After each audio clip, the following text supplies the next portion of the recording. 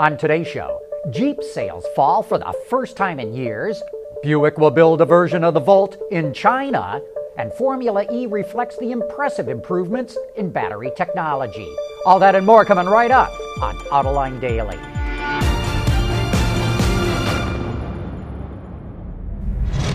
This is Autoline Daily, the show for enthusiasts of the automotive industry.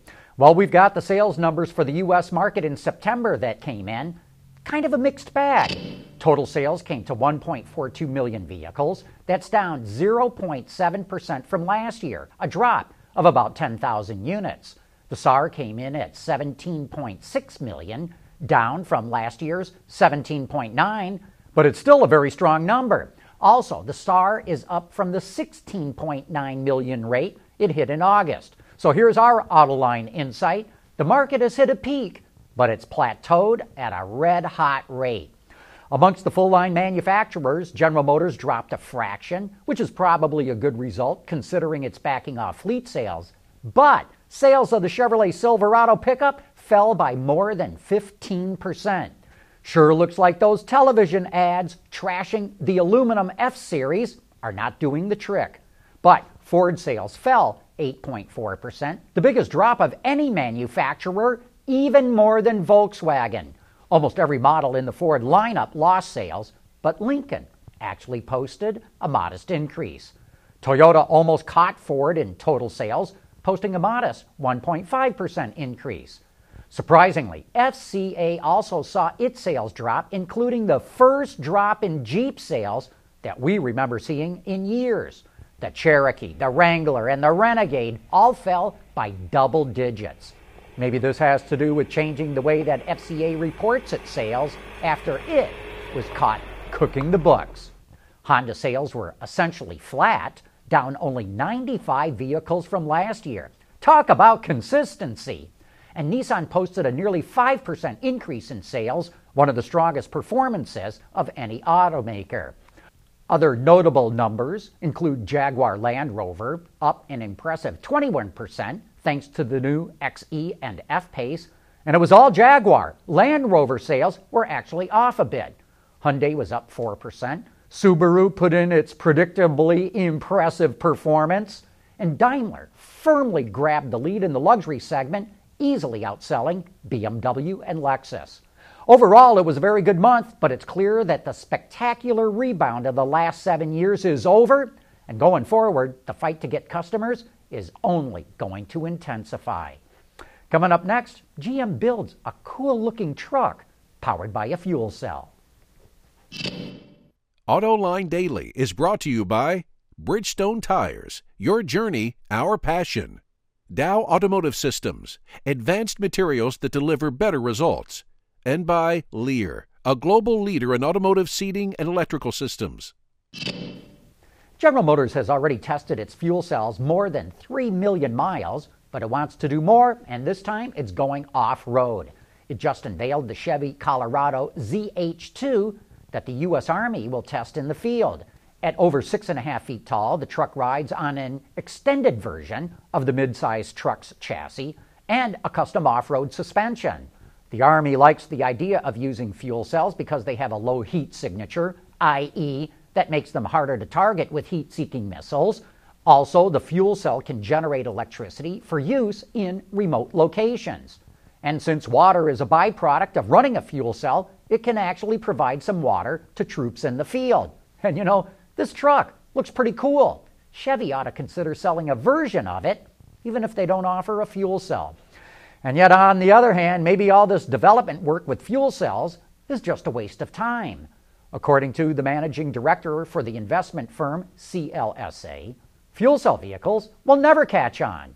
Chris Richter says that the cost of fuel cells and building a hydrogen network are currently still high, and he says that hydrogen is really not all that green. 95% of hydrogen is produced using a very carbon-intensive process using natural gas, and he says that to make it truly green, using solar or wind power would add even more cost. And then if you add the cost of building a hydrogen station, which CLA estimates is 3 times that of a gasoline station, you can see why he is so pessimistic. Meanwhile, battery technology continues to accelerate. Costs are coming down fast, and EVs with 200-mile-plus ranges will soon be hitting the market. And here's another example of how battery technology is progressing. Formula E, the all-electric racing series, currently uses 2 cars for every driver in a race. They have to switch cars halfway through a race because the batteries will only last that long. But for the 2018-2019 season, Formula E believes teams will be able to complete the race using 1 car. And finally, in other EV news, Auto Forecast Solutions reports that Buick will get its own version of the Chevrolet Volt, but this time it's going to be called the Buick Velite. The car will be produced in China starting next February. Say, would you believe that a Pinto-powered Lola 90 race car could go toe-to-toe with the 1970 Le Mans winning Porsche? Well, we'll explain how right after this. For the people at Dow, racing is a sport and a science. We enjoy one and learn from the other. But like most competitive people, we like winning at both. This is the human element at work. Dow. Vintage racing was the topic on last week's Autoline After Hours. That's because Henry Payne, the auto critic at the Detroit News, brought his 1988 Lola 90 race car into the studio. Here's part of that discussion. This car, just to give folks a sense of how rapidly race car technology advances, the 1970 Porsche 908, which was a Le Mans winning 3-liter class car in 1970, 400 horsepower, 1,300-pound car. This car is another 20 years on. 20 years later, has only 150 horsepower and is doing the same lap times at VIR. And you told me that earlier, and what blew my mind is they're roughly the same weight. Same weight. Yeah, this is 1,100 pounds. The 908's 1,300 pounds. It's the difference between a aluminum monocoque tub and a full tube frame. And that's what I'm getting at. It's not as if this car has a much better power-to-weight ratio than the Porsche. It does not. That's the right. Porsche has a better power-to-weight ratio. That's right. And what you're saying is, because of the design of the suspension, the geometry, but especially the stiffness of the chassis, this car sitting here might have won Le Mans in 1970. Yeah, it's really remarkable. You can only go back in time. Well, and then you come to today's the modern sports car today, like a Porsche 919 that won Le Mans this year, right? Year. Yeah, I have to remember the Toyota dropped out with 5 minutes to go. Yeah, that's right. That very dramatic end. So that's a carbon fiber chassis, and the prototypes in that class with carbon fiber chassis versus an IMSA prototype car, which is still using aluminum monocoque tub. The modern carbon fiber sports car tub car, the 919, is only 6 seconds off of Formula One car times at places like Circuit of the Americas.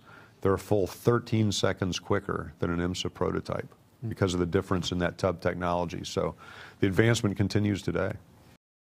And you can watch that entire show right now on our website, Autoline.tv, or hop on over to YouTube, and you can find it there on our YouTube channel. But that wraps up today's report. Thanks for watching, and please join us again tomorrow.